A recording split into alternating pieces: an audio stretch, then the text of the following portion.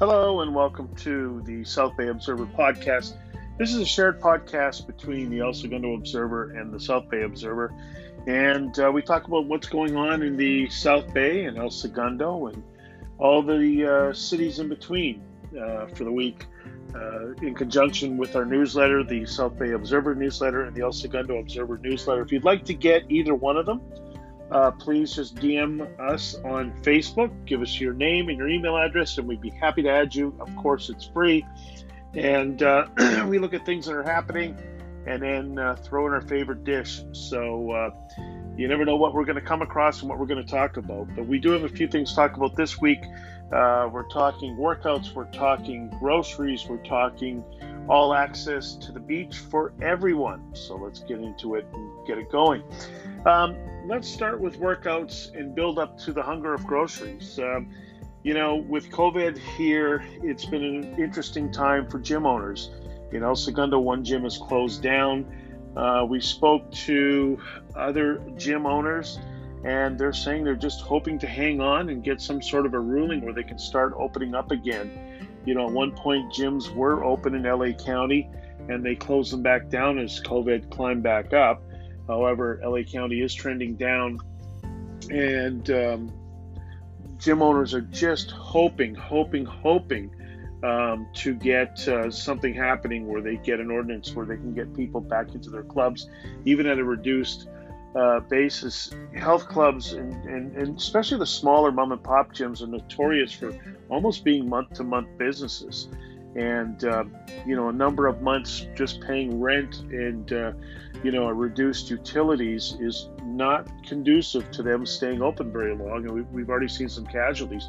And not only that, but there's a number of personal fitness trainers that also rely on these clubs to train people. So I know that Coast Fitness in Hawthorne has a great outside area, and they've been able to open up with their outdoor space up on next to In-N-Out on the PCH in El Segundo. Anytime Fitness has got a small workout area outside.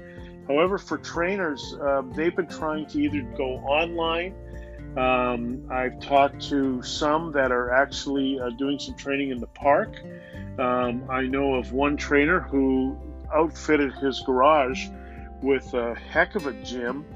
He trains some high-end athletes, and he's got them out on his driveway and such.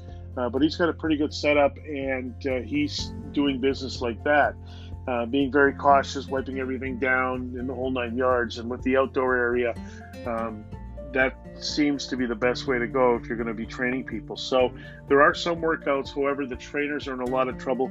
A lot of them. I talked to one who told me that, she's just now looking at other things because she has to survive and has a passion for what she does, but also needs to make a living during these times. So we'll see what happens as far as that goes. It's an interesting story. Mental health plays into this as well. So hopefully we're going to get things up and running here shortly. A lot of the grocery stores are reporting that business is up year over year, which is interesting because people are starting to go out and go grocery shopping. Let's remember, most people have been locked down, so to get out and just do anything sometimes is just a nice activity. Now, surprisingly enough, the one chain that isn't reporting an up but a downtick of over 20% was Whole Foods, and there's a Whole Foods in El Segundo. There's a couple of Whole Foods, in the neighborhoods, but it's interesting for the fact that Whole Foods has put a lot of focus on their e-commerce side, and anybody that's been to Whole Foods can see the shoppers. They've got stuff set up for personal shoppers inside of Whole Foods and things like that. So although they're reporting the traffic down, it doesn't necessarily mean that their business is down. However, down over 20% of traffic is an interesting statistic on Whole Foods. The other thing that studies have found is that right now shoppers are very budget conscious, so they're looking for places that have great sales and things like that. Reportedly, Whole Foods is planning to do some price cuts on a number of things. They've had a bad knock over the years for being very, very expensive, and they have brought that back down since Amazon ended up purchasing them. However, there are still some goods in there that are basically home runs. So they're looking at that. They're looking at doing a round of price cuts. However, a lot of the grocers are jumping into the price cutting game right now as well. So it is a good time if you're grocery shopping and you're a bargain hunter, to keep your eyes open, and you can get some great deals out there as far as things go. All access. So let's talk about a great story in Torrance, at the Torrance Beach. You now, if you are disabled, have a much easier time to get down to the beach. There is running mats that go out towards the water, and this is one of 6 beaches, I understand, in California that's got these, and they're going to be semi-permanent. You can move them around, but if somebody's in a wheelchair per se, or some other type of disabilities, it's going to be a lot easier. They lay right across the sand, and you can get out onto the beach and enjoy a great day at the beach as well. So that is fantastic news for people. Let's talk about food. We'll touch on 2. We'll touch on one in the South Bay, Sub Club in Torrance. The Monster Sub is spectacular. Always a favorite if you're down on the PCH in Torrance, just before Hawthorne Boulevard. Take a look for it. It's near Sprouts. It's called Sub Club, mom and pop operation, and they make a great sandwich there. So drop in and do yourself a favor and grab one. The other one in El Segundo is DeLuca Pasta. Love the lasagna. We think it's one of the best lasagnas around. The restaurant did a revamp a while back and went to a big focus on creating fresh pasta on a daily basis.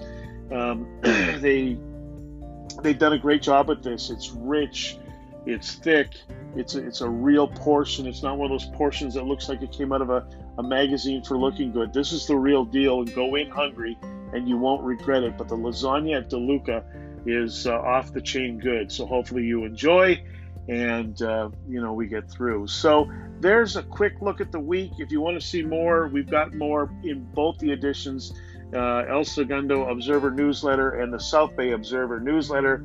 Feel free to DM us your name and email address, and we'll be happy to add you to it. We are growing, and we're having a lot of fun with it. One last thing. Let's talk quickly about trick-or-treating, because that's a real hot button for people. I'm so sorry that we missed this earlier in the podcast, but we've had both sides come at us. Some people saying they're not going to give up their Halloween, and other people saying that we need to be reminded that masks are so important to bring down this COVID. One of our readers, very passionate, said that the sidewalks, for example, in El Segundo are just too small to ensure that people won't be bumping into each other along the way when they go trick-or-treating, and that masks won't be worn at all times, and that parents might have a hard time keeping that 6-foot spacing with the kids. On the other side of it, we've had some very passionate people talking about putting bowls of candy at the end of the driveway and letting the kids come out and just and grab the candy, maybe off a table or a ledge or something along those lines. So more to come on that as we move towards the great fall season. The South Bay has a great reputation for having a lot of fun on Halloween, so we'll see what happens. So there you go. We've got beach access, we've got trick-or-treating, we've got all kinds of things going on in the South Bay. Wonderful place to live. Hope you enjoyed it. Remember, grab yourself a Sub Club or a DeLuca lasagna. You won't forget it. Have a great week. This is the South Bay Observer podcast, and we'll catch you next week.